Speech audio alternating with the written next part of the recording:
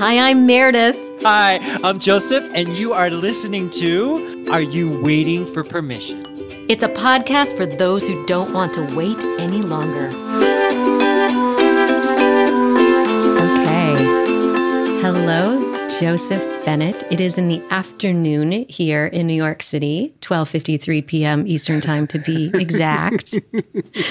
I always love spending time with you, Meredith. You are the highlight of my week. I have said that before, and I'm saying it again, so it must be true. It is if true. I said it twice, it must be true. It is true. You can say it a third time because the feeling's mutual. Okay, I'm going to say it a third time next week. Space it out a little bit. Oh, wonderful. Joseph, I'm super excited today because we have Barbara Dilley with us. And Barbara Dilley is one of those humans who's just dear to my heart. And I find myself, now that I am out of graduate school, which is where we met, she was one of my mentors and teachers, that I find myself repeating things that she has shared with me throughout the years. And so it must be wisdom that needs to be passed on for sure. And also, the listeners need to know that Barbara Dilley married my husband and I. And that was also an amazing delight. And I love that that is now a part of our family history. And so I'm going to do a little introduction of Barbara beyond those introductions, the personal introductions, which is Barbara Dilley went to Mount Holyoke College in the 60s, where she trained in classical ballet and studied and performed dance in New York City from 1960 to 1975 with Merce Cunningham Dance Company, Yvonne Rainer, and the Grand Union, a dance theater collaboration that extended the definitions of improvisation. She then formed the Natural History of the American Dancer with Lesser Known Species, and an ensemble exploring structured improvisation, and then moved to Boulder, Colorado in 1974, where she designed the Dance and Movement Studies program at Naropa University, which is where we met. And she served as the president of Naropa from 1985 to 1993. Her memoir and handbook, which you should purchase, This Very Moment, Teaching, Thinking, Dancing, was published in the spring of 2015 by Naropa University Press and is available through the contactquarterly.com, which we will put in our show notes for you. And I am delighted now to present Barbara Dilley. Hello, Barbara. Hi there. Hello. It's so lovely to have you on our show. And where are you? You're not calling in. You're in a Zoom room. Where do you sit in your Zoom room? What part of the country? I'm sitting in the south of Boulder, Colorado, not far from the gorgeous Rocky Mountains. It's a lovely summer sunny day here. We have been plagued with smoke, however, from the Western fires. And today it's a bit foggy, smoky out there, which is always sad. Yeah. I'm so sorry about that. Truly, truly. So can we jump in, Meredith? Are you okay with that? I would love that. Please, Joseph. Yes. So to catch our listeners up a little bit, they probably already know that this podcast, traditionally we talk about creativity and we talk about being brave and we talk about following our dreams and giving ourselves permission around all of that. That's not so much what we're talking about today, is it? Can you fill this in a little bit? Either Barbara or Meredith. What are we talking about today? Well, when Meredith first approached me about being on your podcast, I told her I wasn't sure I was the right person to be interviewing, just from the little bit that I'd seen, because I have left behind my highly involved artistic and creative and pedagogical research around movement studies and improvisation and performance and so forth, and have I am an octogenarian. And I've crossed over this bridge and entered into this landscape of being an old person or in my elderhood. There are a lot of preferred and unpreferred names, like so many situations in life. And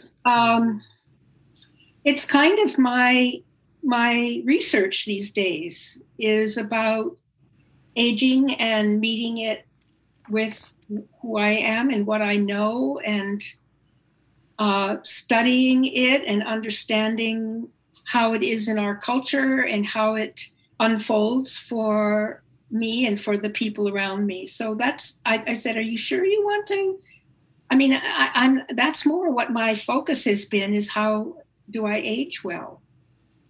Well, and I immediately said, yes, this is definitely relevant to this podcast, because it's about giving yourself permission and whatever that looks like to you. And so this happens to be where you are presently in your own life.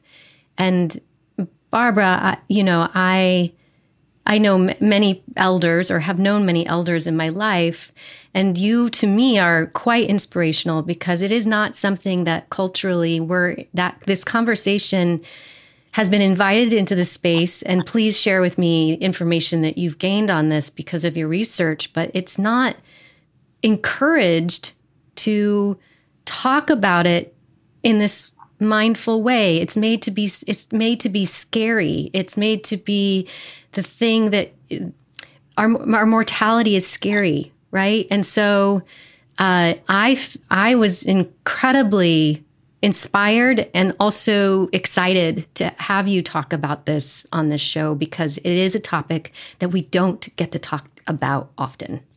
You named it, Meredith. It was sort of a, turning myself toward this experience and realizing that I was part of a culture that didn't know much about eldering and dying and had a lot of negative attitudes and approaches to it. It was kind of shocking and disappointing, and I was kind of pissed off. Yeah. But I did receive a wonderful book from a friend of mine, which I recommend, by Ashton Applewhite, who's done also quite a few, I think, TED Talk type things around aging and ageism. But she wrote a book called This Chair Rocks. And it's a manifesto against ageism. And it was really profound for me to read. I didn't finish all of it, but the first couple of chapters kind of knocked my socks off, because she talked about internalized oppression around ageism. And I'd heard that phrase in my early seminars or teachings around diversity training through the college that I worked with in the early 90s and so forth, but I didn't quite understand what it meant. But when I heard the phrase internalized depression and ageism and acknowledged what it was that I was experiencing, it was OMG. Barbara, can you going on? Yeah. Can you give our listeners your definition of internalized depression? It's actually holding deep within your conscious and subconscious conversation a judgment or a fear or a list of pejoratives or a way that you judge yourself primarily. So it's internal. Mm-hmm. It's something that you hold inside yourself, and it's an oppression. So it's a sense that I'm doing something wrong, or I haven't done it right, and so this is why I'm aging, or I should have done that. It's a kind of subconscious self-judgment situation is the oppression part. And Joseph, do you have a question? I do. Thank you for that, because that's huge. It's something that is felt by many elders, I assume, and not spoken of. But I'm also curious about the part of, in your past, Barbara, you were pretty visible on stage and being president of a highly acclaimed university. And I'm wondering if invisibility has shown up in your research as somebody ages and gets closer to the final chapter or the final curtain call. I'm wondering if invisibility has come up. That's a big one, Joseph. It definitely is part of the dynamic as I've done my research and reading, is that, and you can kind of investigate this for yourself, is when you see an old person, do you look at them or do you look away? It's really kind of that straightforward, I think. You just are not quite so visible, and you're not included, and people aren't sure always what to do if you show up. And have you felt that often in your own life?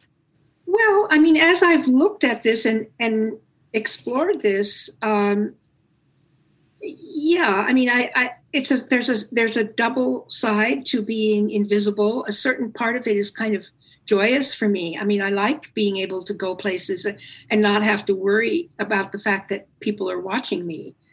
So I kind of appreciate being invisible. But I've had to start using a cane recently, and I am surprised to find that the cane, walking around in stores and shops and so forth with a cane, makes me more visible. And there are definitely other beings who see me with a cane and immediately want to offer me whatever kind of assistance they can. Wow. And one of the most striking examples of that was I went to the motor vehicle agency to get a handicap sticker for my car, which I love having, by the way, a badge of elderhood, because you can just zip right in there into a parking spot right near the door. Anyway, I went in there. It was very crowded. And as soon as I walked in with a cane, one of the people at the motor vehicle agency came up to me and showed me to a seat where I could sit. And I thought, oh my gosh, okay, so the cane is kind of a badge also, some kind of cultural. So I'm just learning all these things, you know. The cane is kind of it makes you stand up, stand out, and certain kind beings will then help. What I'm noticing about this conversation, Barbara, is that you, because of your history, I assume, and your studies and all of that, that you're finding the blessings in this third act of your life. And that's huge, right? Yes, it's a daily practice, frankly. As I lose mobility and familiarity with, I mean, I had a great deal of blessings in my life in my adult years. I was physically very strong and had a lot of skill and could do things and go places and did. But now that is diminishing. And so there's this constant balancing act between kind of the grief of what is gone and the appreciation and value of what is still there and what is being uncovered. Invisibility is being uncovered, and quiet is something I really value a great deal. And of course, the pandemic gave me a lot of chance to practice these skills. We all had chance to practice these skills in lockdown and so forth. Yeah, I'm curious. Thank you, Barbara. I'm also curious because I know the contemplative studies, your Shambhala practice. I'm curious how that has informed that meditation practice and so forth, has informed how you look at aging today and how that's helped you.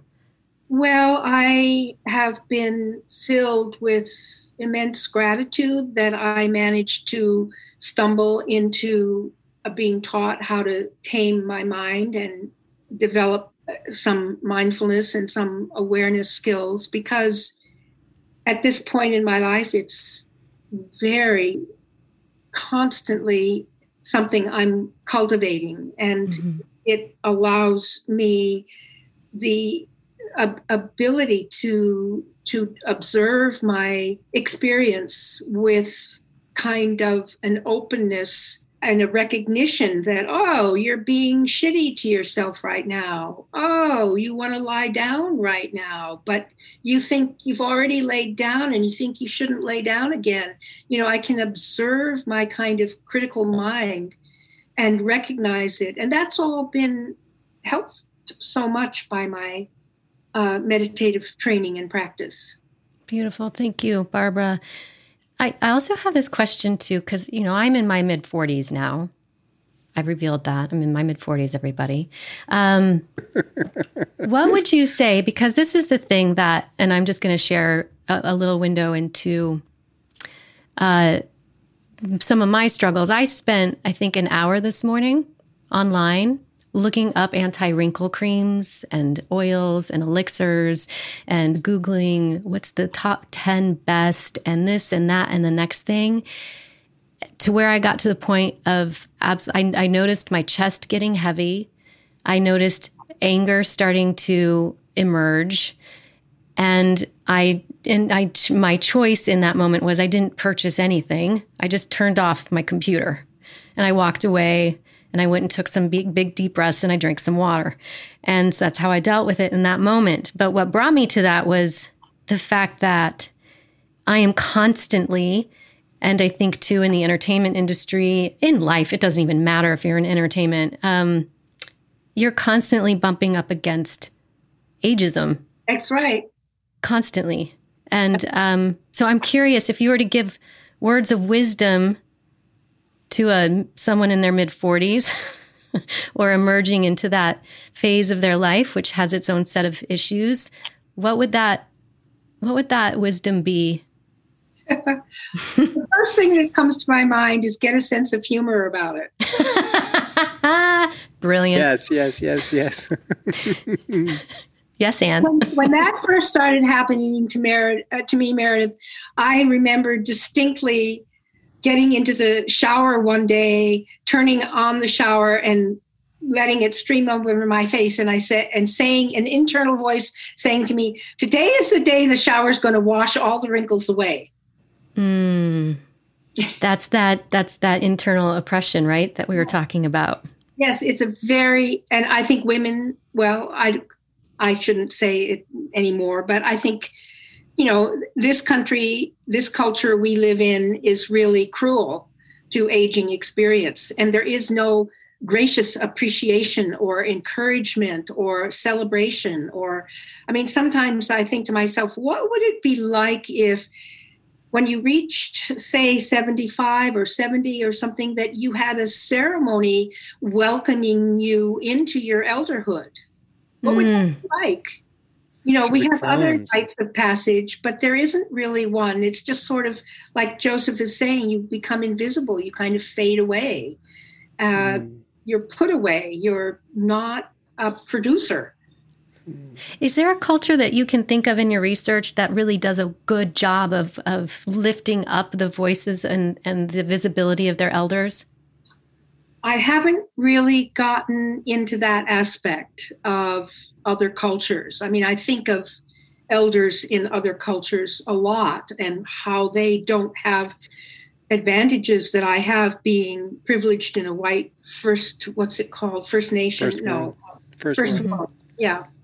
So what I'm noticing is that when you tell the story of being in the shower and imagining that the water is going to wash away all your wrinkles, what came to mind immediately was self-love. Exactly. And that is part of the conversation these days, more than any other time in history that I can imagine, that women and men are consciously taking steps to have conversations and practices and meditations and mindfulness around self-love. And I'm wondering if that shows up in the third act of life as well. It's a whole new ball game, Joseph. And I certainly, within the meditative training that I've had, making friends with yourself is absolutely paramount to the journey of mind training, that you have to make friends with yourself. And it's something that needs coaching and needs help and support. And then when I hit my elderhood, it was like, well, I know how to do that. But all of a sudden, these larger experiences around vanity, that Meredith is talking about, how do I make friends with this? It's a huge practice, and it reveals for me, because my form has been through body training and dance and movement studies. It's all about a certain kind of inbred neurosis of the ballerina, I could say. I mean, it goes back to that point. Yeah. When I was, just looking in the mirror as a young ballerina and fixing everything because it didn't look right. And everybody else around me was involved in this kind of absorption in fixing what is wrong. And that has to be recognized and gently let go of and chuckled at. And I have to develop a loving relationship to my movement and somatic practices. I can't go into my body maintenance and care work with a feeling of I've got to fix it or change it. I have to do something different. Gorgeous. Barbara, what else? The other question I have for you in this journey is how are you communicating where you're at with aging, with family and friends? What does that conversation look like? Well, two things. I was fortunate enough to have to form a group. There are just three of us. We call ourselves the Stormy Waves, which is based on a line from a dedication chant that we do in the Buddhist Sangha that goes, birth, old age, sickness, and may I save all beings from the stormy waves of birth, old age, sickness, and death. So in the classical tradition, those are considered stormy waves. They're like turbulent experiences. So, of course, we've been through birth, and now we're at sickness, old age, and death. So we call ourselves the Stormy Waves group, and we meet twice a week. We've done this now for 2 years, and we literally hold the space for the conversation about old age, sickness, and death among the three of us. And that has been such a gift in my life. And it allowed me actually, but we started very, very structured and get end of life papers together and read literature and go to the funeral homes and find out how you take care of the remains. And we did a lot of that kind of stuff. But fundamentally, it got down to a more personal sharing and a willingness to hold the space for each other to really have personal, to tell about what's happening for us all around whatever is going on, body, mind. And out of that came my ability to have a end-of-life conversation with my family just this June. So we sat around the table. They came to visit me, and it was because of this group that I was able to say, I must have this conversation with you. So it was my two sons, my daughter-in-law, and one grandchild. And I said, okay, I'm just going to talk about where I am with, for me, it's aging, dying, death, and the remains, these four areas. So I did it. And it was a charged environment, but everybody hung in there with me. And it felt like, for me, it just felt like such a positive place to arrive at, that conversation had been had in community with all of them. That's such a doing that. Yeah, it's a gorgeous gift for everybody, right? To be able to. I think, yeah, in different ways. I mean, Dan Lloyd, whom you know a little bit, Meredith, he said, "Thank you for doing this, Mom." Yeah, I think there's something to be said about the intention behind it, and I would imagine many of our listeners have experienced death in their lives, whether that be a parent or somebody close to them. And those of us who get to organically leave this earth, sometimes we don't get that intentionality. We don't give ourselves permission to be intentional about how we exit this earth or this body, if you will. And so I think that it's such a beautiful gift that you and your family, you were able to give yourself permission to gather your family and have the conversation, and also have that support group of people that you met with or that you still meet with on a regular basis that kind of helped empower you to get to that place. Exactly. Yeah, it's important to begin to open up to this conversation. And because of how we've been raised and because of our own family dynamics and all kinds of things, everybody's a little different, you know. Yeah. It's not easy. No. It's not easy, but it's so important to open this last chapter of our lives to something that is more inclusive and more known, and people know what you want and you know what you want to have happen, you know. And there are lots of different organizations out there now. I highly recommend one is called the Conversation Project. So if anybody is interested in how to get going on this is a national organization. There are a lot of really well-developed guides and trainers around for the Conversation Project. I'm sure you can Google it and find it, you know. Wonderful. Thank you for that resource, Barbara. Before we close out today, I would also like to ask, how have you been celebrating and finding joy in your life? Well, I work with acknowledging little moments all throughout the day when I'm feeling comfortable or really lots of, as you know, my phrase, kinesthetic delight. Like one of the big bridges I crossed was giving myself permission to lie down whenever I wanted to. And lying down often is this extreme pleasant sensation of surrendering my weight to gravity.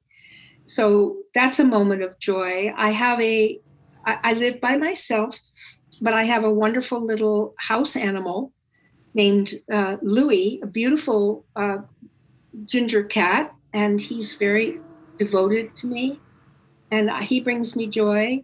And I have a downstairs tenant, neighbor, and he just invited his lady friend and her daughter to move in with him. And they now have consciously accepted the role of being helpers for me. And so that brings me a lot of joy. Beautiful. Thank you, Barbara. So I am listening to all of this and taking it in, and I always try to have an ear towards our listeners. And Barbara, you've been so generous with your wisdom, and I'm wondering if our listeners wanted to start something like a small group of people to talk about aging and remains and dying and all of that. Is there a structure or an action step that they could take that has helped you in creating that group of people? That's great, Joseph. I really would love to help make that happen, and other people have asked about it too. The most important thing is that it be no more than 3 or 4 people because of scheduling. They don't have to be close friends. They just have to be people who are willing to be a little vulnerable and transparent around this experience. And I think in the beginning, it helps to be more structured. And then, you know, we started around a book by Katie Butler called How to Die Gracefully, I think is the name of the book. I can't exactly remember. But it was helpful to have there are lots of books out now. I mean, old age and dying is emerging in the culture as something people are willing to look at and feel. Anyway, her book, Katie Butler's book, gave us a kind of focus, a structure to begin with. So I think that's helpful.